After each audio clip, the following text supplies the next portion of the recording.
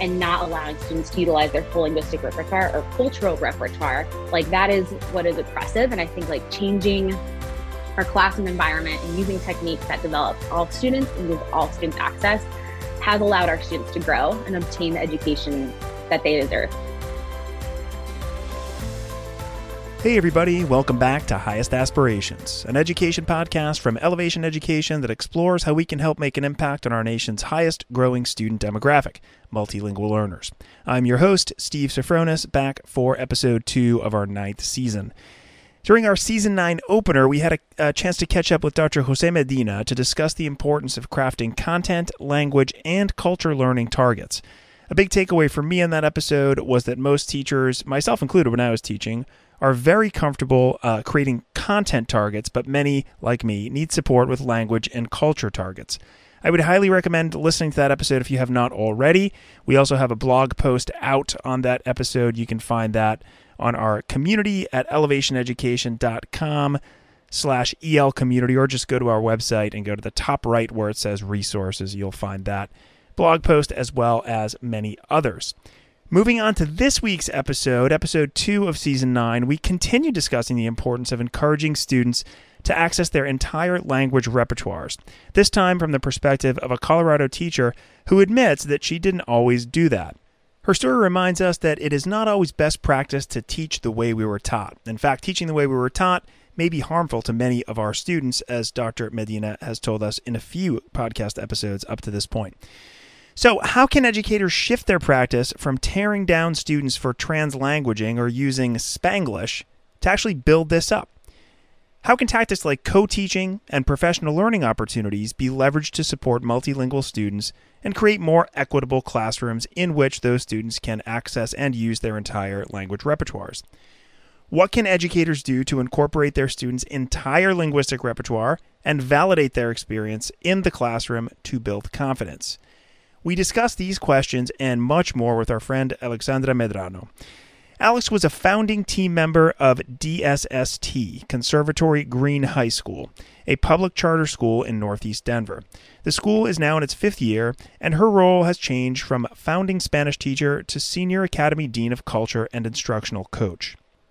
For the last 3 years, she was the campus multilingual education program coordinator, ensuring that emerging bilinguals receive effective instruction in their content courses by monitoring English proficiency data, analyzing gaps between emerging bilingual and monolingual students, and leading professional development to staff about the best practices to support emerging bilinguals. Additionally, she co-taught English language development, integrated history courses with explicit language instruction. Alexandra is a 2013 Colorado Springs Teach for America alumni and has earned a master's in educational equity and cultural diversity from CU Boulder, all of which she will talk about in this episode. This is her 10th year in education, and I think you'll really enjoy our conversation. As always, thanks for listening to Highest Aspirations. Alex Medrano, thank you so much for joining us on Highest Aspirations. Good morning. Hi, Steve. Thanks so much. I'm excited to be here.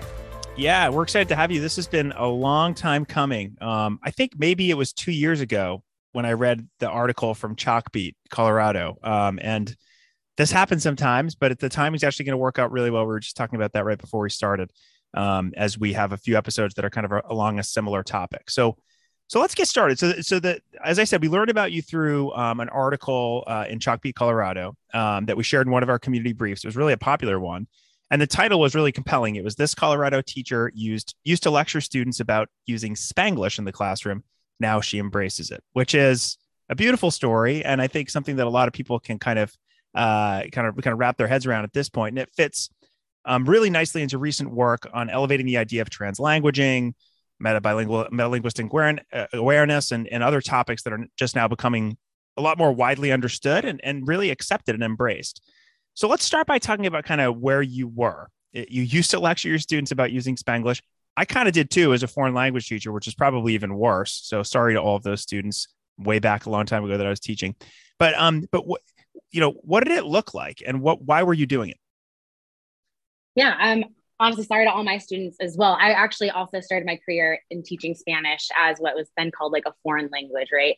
And I also had majored in Spanish. So in my teaching career, I was fresh out of college, I had majored in Spanish, which was from very monolingual curriculum that was focused on either like Spain or Latin America and not on the Latinx experience here in the United States. And when I started teaching Spanish, I was predominantly teaching Spanish to native or heritage speakers, even though it was Spanish 2 or Spanish 3 or, advanced Spanish, whatever it was. And I just remember coming in very much like my high school Spanish teachers did and like my college professors did in terms of like, you only speak Spanish in the classroom. And I had that perspective that Spanglish or translanguaging was incorrect, and was not utilizing the language like in air quotes correctly.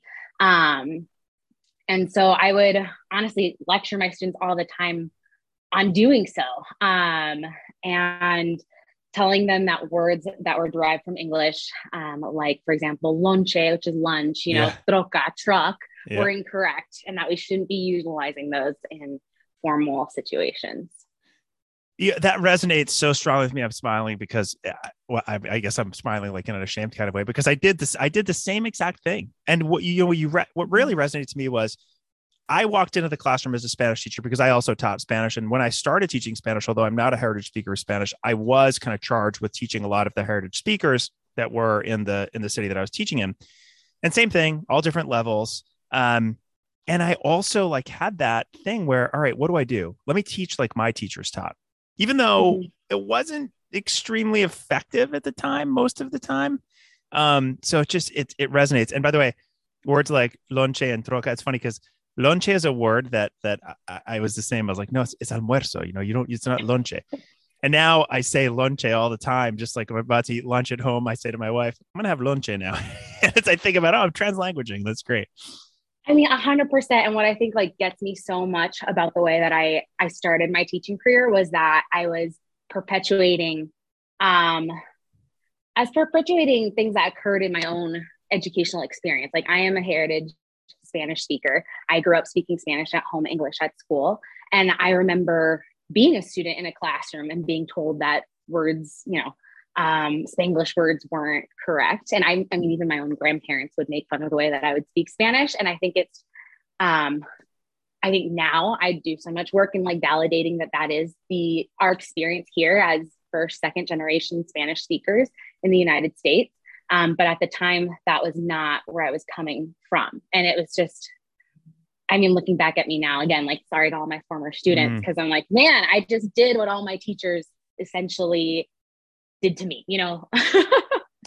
But as we move on, as good teachers do, you saw something happened and you changed your practice, which I think is where a lot of people are now. They sort of understand this. They're hearing podcast episodes or they're reading about it or they're hearing the work of Dr. Medina and others. So my next question is, what was it that made you change your mind about the language repertoires that students were bringing into the classroom? And then how did you go about shifting your practice to support them? Because it's one thing to change your mind. There's another thing to shift. That's harder. Yeah. I mean, the first thing, and this is kind of a funny story, but the first thing that made me change my mind is that when I started teaching upper levels of Spanish, I wanted to make sure that students had primary sources and articles from Spanish news sites. And so this whole class was confused on this word mitin, M-I-T-I-N. And we looked it up. We read it in context. And finally, like it dawned on me that this was what I was calling at the time an anglicismo. So like a word that was derived from English that came from meeting. And so instead of saying like reunión, is like meeting. And my students, because this is the same students that I would lecture all the time, were like, no, Missy, it's okay. Like, like they do it in news articles. And I was like, wow, like you all are right. And so that was like the first little light bulb moment. And that was like a funny story.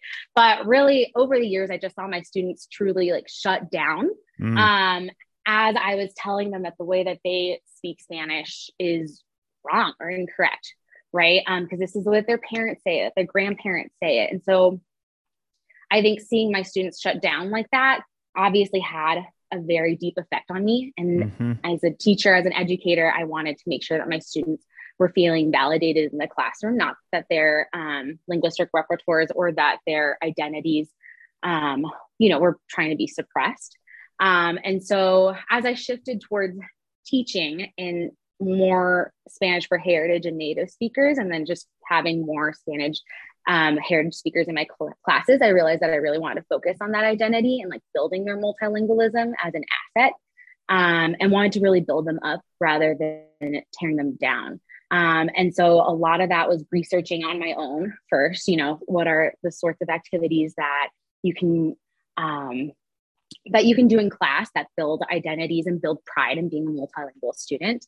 And then also just normalizing translanguaging and Spanglish in the classroom and allowing students to use both English and Spanish. Really, I noticed boosted up engagement and made students more excited to be in my class. And from there on, things only got better because became more and more curious about language acquisition and like translanguaging, all of those things. Yeah, a couple takeaways there. There's two main kind of takeaways that I have, and that is one, like the telltale sign is the students and the engagement that you have in your class. Like you see that in their eyes, you see that in the way that the class is run. And I think, most teachers, that's kind of what they're most, that's kind of what makes them change the most. And then the other piece is the research. So when the research proves that, yes, like when you do these things, it's not only putting a smile on students' faces, but it's also helping them in so many different ways. That's when you're on the right track. So good for you for doing both of those things. And, transitioning to my next question, and I've mentioned Dr. Jose Medina a couple of times. He was actually on the episode right before this one, and we kind of put them together on purpose. He would have called both you and I, or would call the past you and I, language oppressors. So when those students shut down, what we were doing was we were not allowing them to kind of fulfill what they needed in order to be, an asset in our class. And so you're clearly now putting a lot of his recommendations and research into practice. One thing that he cautions educators to avoid is becoming this language oppressor, even if they're doing so unintentionally, which I think both of us were. But how have the changes you've made helped you and perhaps your colleagues become not only like a better teacher, but a better advocate for your students, and even help, again, like Dr. Medina says, when you're lesson planning to promote social justice or to become an oppressor? So do you feel like you're doing those things now with the changes that you've made, and how are you going about doing them? I'd like to think that I am most definitely going in the right direction. I truly plan with equity and social justice in mind when it comes to unit planning, lesson planning, being an advocate for my students. I try and take my own educational experiences and background, and then those of the students that I've taught, my own experiences in the classroom, to move forward and advocate for them. But I think truly let's start with the fact that providing a quality education that supports all learners, students of colors, students with disabilities, and multilingual learners, that is social justice. Because it's undoing a system that for so long upheld white monolinguistic culture and values, and that truly only supported those white monolinguistic students to achieve, and very few students in between, right? That might have found the way. I think of myself, I found the way to you figured it out, to be successful. I figured it out. I learned how to play the game. I got into AP and honors classes as a high schooler. And I feel like I lost a bit of my identity along the way that wasn't always valued in classes. And for the majority of my peers who maybe look like me and have similar backgrounds, that wasn't always the case. And so creating curriculum that supports all students and empowers them to engage in rigorous material and demonstrate their brilliance, that is social justice. And not allowing students to utilize their full linguistic repertoire or cultural repertoire, that is what is oppressive. And I think changing our classroom environment and using techniques that develops all students and gives all students access has allowed our students to grow and obtain the education that they deserve. I think of, for example, I co-teach in a US history classroom, and I think of class debates and Socratic seminars that were often reserved just for AP students. Yeah. Right. Yeah. And that is such an engaging way to learn. And it really causes students to think of cause and effects and how something in history changes our, our day-to-day life. And that could potentially be not very supportive of all our learners. So we need to include supports, whether it's like language stems, a conversation pattern, techniques to allow all of our students to engage in activities like Socratic seminars and class debates, because then all students really have that opportunity to engage and engage in activities that's going to help them grow and participate, and have a much better experience in the classroom. Yeah, and you've used the word engaging and engage a few times. I think that's absolutely right. I would add that's also those kinds of activities are empowering for students, right? Yeah. And then we need to be able to do that. Do you think so? Like talking about co-teaching and like your colleagues, I think most teachers are really comfortable with content and like content supports and planning for that. Do you think most educators, though, understand kind of the power they have to advocate for their students through those language and culture supports? I'd be interested in yes or no, but then I'd be interested to hear. You know, you said you're on the path. We're a work in progress. We're not going to be there right away. So, what do they need to either get on that path or to improve? Just curious what your observations are. And I know I'm not asking you to throw anybody under the bus. We're all doing the best we can in a very, very difficult job. So I hope that question doesn't come across that way. No, and I want to start with that. Like, I know that all the educators that I've worked with and in my current school building, that like we want to do what's best for our students. And they care and often, advocate in their own ways for their multilingual students. But I think you're correct that teachers are very comfortable with the content. And I don't think that they always understand the power that they have in shifting practices in their classroom and shifting like the language, the curriculum, support that they implement in their classroom to really empower all of our students, and particularly multilingual learners. I think for me, that is like the focus and the passion for the content, but then also like realizing that the focus for so long in education was acquiring and developing English rather than celebrating multilingualism as an asset. And I think also teachers can do a good job, I think, like teaching the content vocabulary oftentimes and things that are necessary for their content. So I think the missing piece for me are something that's called like a content language objective. And so realizing what is it in their lesson, what language are they implicitly using, not explicitly teaching, that might not be related to the content, that's going to give their students access, and then also not just access, but development and like use of the content and like interacting with it and being able to use it outside of the classroom. Yeah, that's the key, right? To be able to have like the language kind of unlocks the content. And I think I heard you kind of get into the academic language piece a little bit, where I think it's a slippery slope, and this is here I'm coming from an organization that, one of our products is specifically for making sure that students have the academic language necessary to succeed in math classes. And that's so extremely important. But we as an organization, and I think we as a community, and I would consider you a part of that community, don't believe that should come at the expense of the students' home language and cultures and experiences that they bring to the table. So kind of a follow-up question about that. I can't help but think about this. Like, how do you, when you're kind of approaching this on a day-to-day basis, ensure that you're not only giving students the language in English that they need to access the content, but allowing them really to take advantage of their kind of the home languages they're bringing, or just social language? I mean, there's so much to it. It's not just a dichotomy between home language and English, right? There's a lot of different layers. So how do you incorporate those in? Is that something that you deliberately have to do? Does that come naturally? How does that work? I think that is definitely something that teachers and I myself deliberately do, right? I take a look at my classroom, who's in my classroom, what backgrounds might they be, what background, what prior knowledge might they have? And I think it's really important to activate that and utilize that in the classroom. And I think that's in part like building a classroom environment that is encouraging of all languages, whether it's, it could be as simple as like what you're putting up on the wall, right? But also just like the language that you're using, whether it's like posters in different languages, or allowing students to maybe do turn and talks in whatever language, that is best for them. I also I mean, I think you're right that it starts with like the classroom environment. um I'm trying to think of what else, but I think it is very, very purposeful in how you shape your classroom environment and then how you shape your lessons. um because we can't just continue giving the standard lessons and units that we've been giving for years that have not been accessible to the majority of our students, and not just from a linguistic aspect but from a cultural Mm-hmm. aspect as well. Mm-hmm.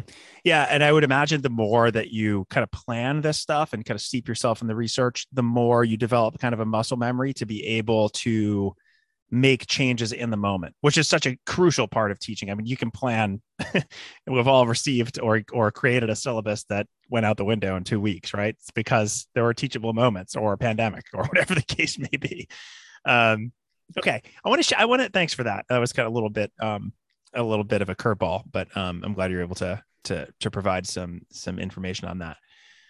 So I want to circle back to co-teaching because it's something that we've talked about for a while now. I'm curious as to how that experience helped shift mindsets on how to support multilingual learners, and maybe what have been some of the challenges you've experienced, because a lot of people haven't experienced co-teaching. Some of them are kind of intimidated by it. And I think you add like, now we're going to make sure that we do co-teaching that supports multilingual learners, and people get concerned that they won't be able to do it right. They have to work with someone else. I'd love to hear your perspective on that.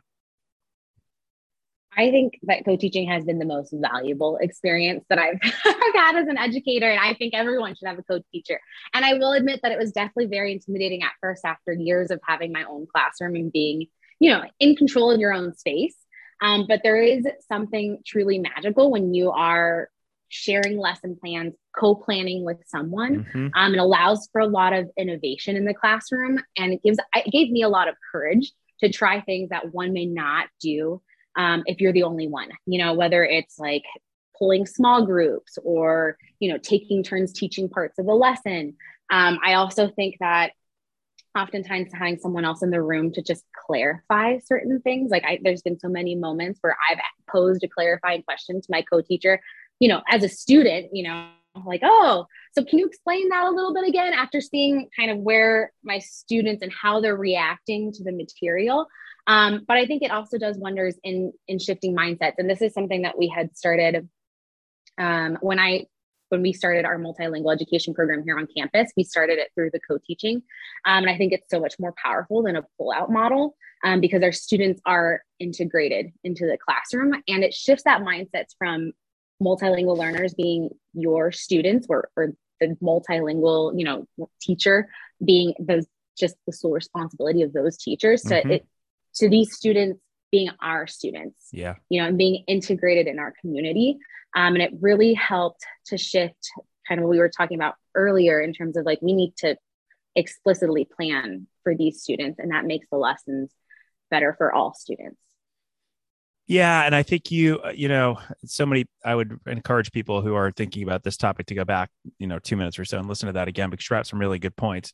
And I think the foundation of all that is trust, right? Like when you work with somebody that you trust and that understands you and understands your students, you can kind of bounce ideas off each other, being a little bit more vulnerable. I think as teachers, particularly if we've been doing it for a long time, we can get used to our little silos and our kind of comfort zone, but it's like anything else. As soon as you get out of your comfort zone and take a bit of a risk, even though this isn't much of a risk, that's when the innovation happens. So that's great. So I just kind of was mentioning just now, like the idea of like teachers having taught for a long time. And I was certainly one of them. I taught high school for 17 years before shifting over and coming to Elevation. And, one of the things that I had to constantly try to remind myself to do is kind of reinvent myself and seek out PD that was good for me, because my teacher preparation program, frankly, and I did it in the middle of teaching, was not great. And your experience it seems like it was different. I know you went to the University of Colorado at Boulder. I've heard great things about that program, got a master's degree in educational equity and cultural diversity. And you credited that program with helping you appreciate the power of language and culturally sustaining pedagogy. Of course, you've seen that, the results in your class. I'm sure it's a variety of things. But for me and for many others, this is not an experience that people had in their teacher preparation programs.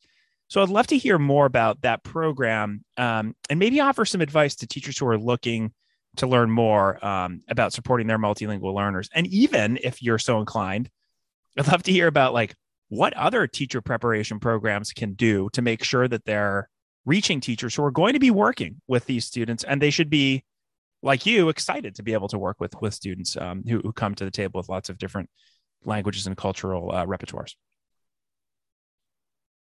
Yeah, I mean, I think first I felt so lucky to have stumbled upon that program, and I did it purposeful when I was researching CU Boulder, the Bueno Center, and I felt lucky to have professors that had been like doing the research on dual language and like it been in the movement for dual language and multilingual education and culturally responsive education. So I think that played a huge part, but it's also just like the structuring of the program.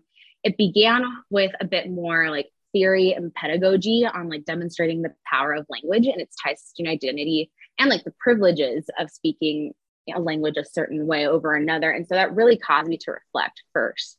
And that's where what I had been feeling in the classroom, because I taught for 4 years and then entered this master's program. I think that's a great thing, by the way, even though it's hard to do. Sorry to interrupt, but like that is so valuable to have done it for a little while. And then anyway, sorry, food for thought. Honestly, no, great. It was so impactful because you come in with a foundation of how you've been doing things and a foundation of like what you've learned along the way. Because kind of how we had chatted about previously, I had already started thinking about how I was essentially a linguistic oppressor without having that language or without understanding what translanguaging, not knowing the research behind it. Like I had started to Google some things, but then like sitting down again and learning the pedagogy behind it. And then the research behind language acquisition just absolutely blew my mind. Mm-hmm. And it allowed me to instantly change things in my classroom. So it was very theoretical, but at the same time, trickled down into techniques that I was able to immediately utilize in terms of like assessment, in terms of like techniques in the classroom, and just like affirming what I already knew, that we need to implement culturally sustaining practices in our classroom. And it gave me language. Honestly, the best thing out of all of it is that it gave me language to advocate for my students. Yeah. And then take that and bring it to my campus. Yeah. And so the advice that I would give other educators is to seek those opportunities for professional development, whether it's a master's or I think there's a lot of webinars nowadays. I mean, so many opportunities. And, you know, take some time to research, read books, things like that, to be able to implement some of these small changes in your classroom that actually really have a very large impact.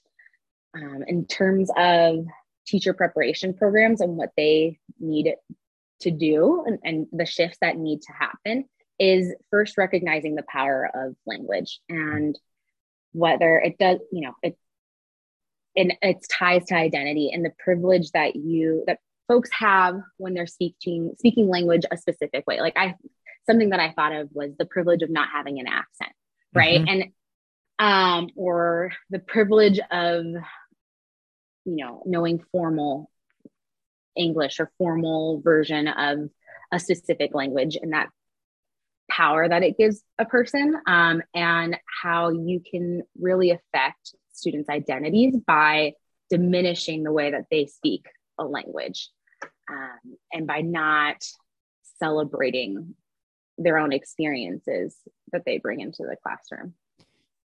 Yeah. And I think that advice would extend to some programs that are, you know, I got a master's of arts in teaching Spanish. That was my first master's degree. And then I got one with totally different technology, innovation, and education. But even in that master's of arts in teaching Spanish, I don't remember, this was a long time ago, but I don't remember, you know, doing any work about sort of empowering students. It was more about the formality, you know, understanding academic Spanish and how in that it's just, anyway, I was kind of the opposite, you know, because I learned Spanish and some Spanish in high school. And then I did go to Spain, lived in Spain. And my biggest regret going there was like, I have no social language like that. That has some capital too when you're 20 years old and you want to like, you know, and I didn't have it. I had the kind of formal Spanish, but I didn't have certainly any specialized vocabulary. Anyway, getting off track a little bit here. I'm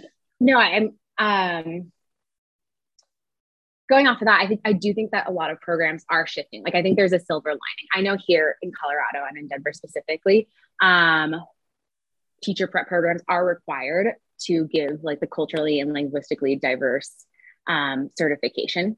So teachers do need to give a certain, or need to take, excuse me, a certain amount of classes on how to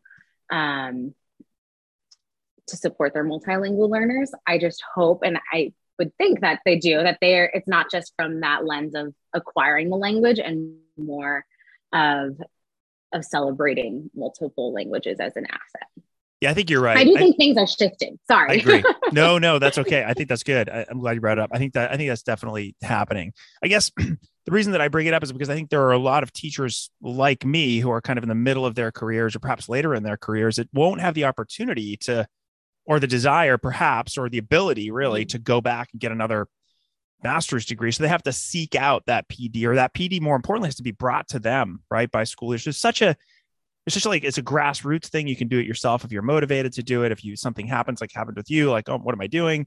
But then there's like, all right, how does school leadership bring in high quality PD that's going to resonate? Which is a whole other topic for another time, but part of this conversation for sure. All right. So as we kind of begin to wrap up here, I want to ask you a question that I also asked Dr. Medina, because I think it's so interesting that like he's doing the research part of it. You're like a use case of like what he's kind of and many others are trying to advocate for. So when I spoke with him, we discussed his recommendations to facilitate meaningful change. And those recommendations in his kind of latest article are self-reflection, willingness to learn and unlearn, empowering the student, and continuous tenacity and engagement. So I asked him, and I'll be honest, he kind of like took a bit of a circuitous road around this and tricked me into kind of getting into all of them, which you can do as well. But I'd love for you to choose one of those recommendations and tell us why it's so important in your practice. For me personally, I won't go into all of them, but I do agree that all of them are very important and play their own parts in being an educator. But I think that for me, what's most important is that willingness to learn and unlearn, coupled with that self-reflection, is key to my practice, because I was educated here in the United States by a system that I would say is flawed and meant to oppress people of color and multilingual students. And I've had my own experiences with that, and they've made me into who I am and into who I am today, and the biases that I carry. And so I know that I have a lot of those biases to unlearn. And that's why, I said, I hope I'm going in the right direction. I know I'm going in the right direction because I've taken the time to pause and reflect on the way that I was taught and what I know of the world around me because of the way that I was taught, and my own experiences and how I view the world. And then going out of my way to seek to learn. And it doesn't need to come from a formal setting or professional development. I love to learn. So that's the way that I'm going to do it. I'm constantly going to conferences and learning more. I'm such a nerd in that sense, but you learn from your students. I can relate. Yeah. You learn from your students. And that's where I think, draws back to that like funny story about Meeking, is that they taught me like, hey, this is actually okay. And they teased me about it. But I learned so much from my kids. And I think it's important to respect and want to empower your students and acknowledge that education is and should be dynamic. And you've got to constantly be learning and unlearning, because that's the best way to support our kids. Yeah, that's great. I kind of want to wrap it up there because that's so powerful, but I have one more question for you that I bet is going to be just as powerful. So in that Chalkbeat article that I referenced, you referenced a quote from Rita Pearson's TED Talk, and she said, "Every kid needs a champion," which I think is beautiful. I think I know why it resonated with you, but you can feel free to tell us. But my most important part of the question is, what steps do you think we should be taking to make sure that becomes a reality for every student in our schools? Yeah, I think that being our students' champions, like that is part of the job. And not all students come in with that academic confidence, and it's our responsibility to build that confidence throughout the year by supporting our students and giving them like what they need to be successful. But my biggest advice there is to take the time to build the relationships. That is my favorite part of teaching. I been in the classroom for 10 years now, and I love learning about my kids and getting to know them on a bit more of a personal level, but also so that I can integrate that into our classroom. and activate their own prior knowledge, connecting the curriculum to their cultures, and utilizing language that's affirming of students and their identities. And I think that's how we can truly be their champions. Yeah, it's 100% true. This idea of relationship building, I think, has gotten, rightly so, a lot more attention over the course of the pandemic, as we haven't been able to see students face to face, and it's become even more important, or I guess not now, but a year ago, 2 years ago. And you know what I'll say too is like that relationship building piece with students transcends to everything else in life. Like the ability to establish and nurture a relationship with somebody and understand who they are as a person and what they bring to the table is not only something that a teacher should learn about their students, but it's something I think that a student should learn from their teacher setting that example so that they can do the same thing moving forward in whatever path they choose.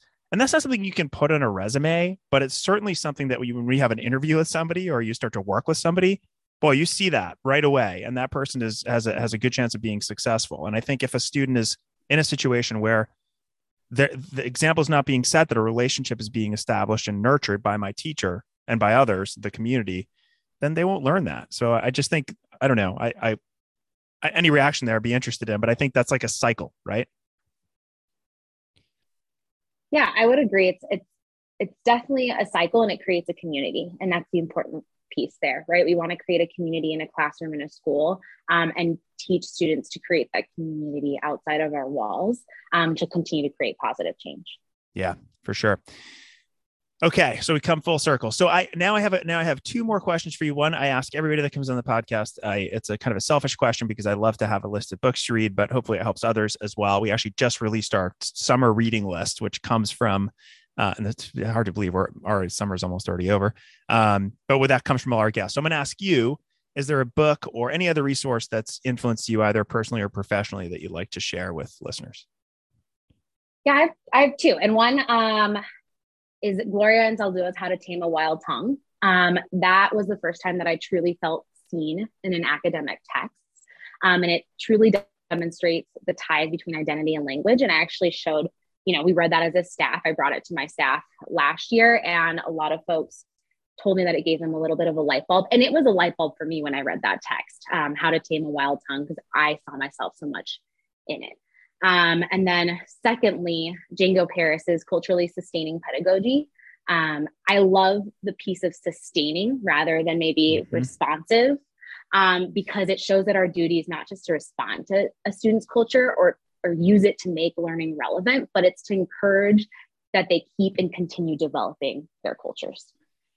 Yeah, it's funny. I was using the word culturally or the expression culturally responsive for a long time, and I've just begun sort of shifting that, and it feels so much better, sustaining. And I'm kind of like now like auditing everything and thinking, where can we replace responsive with sustaining and put it in there, because I think it's such a beautiful thing. And words matter, they really do, the way that we're describing things. Okay, last question, Alex, and that is there a way that people can kind of learn more about the work you're doing? I'll link to that Chalkbeat article because I think it's really compelling and interesting for people that want to read. But any other way people can either learn or get in touch? Yeah, I'm definitely on social media. So I encourage you to find me, Alexandra Medrano, on LinkedIn or on Twitter. Those I would say are the two ways that I kind of post more professionally about my work. Great. Well, Alex, it's been a long time coming, but it was worth the wait. Such a pleasure to chat with you and hear your story. I'm hoping that people are hearing kind of themselves in your story. And if they're not hearing themselves, maybe they're motivated to kind of take that next step. I think that's what we try to do. We don't look at this podcast as professional development, but it's the inspiration to get you to the place where you need to go. So thank you for being part of that journey. Thank you, Steve. Thanks for listening to Highest Aspirations. If you liked our show, please be sure to join the ELL community at elevationeducation.com/ELL community, where you'll find all the episodes of Highest Aspirations and other resources to help educators maximize the impact on their English language learners. Also, let us know how we're doing by writing a review on iTunes or wherever you listen to your podcasts.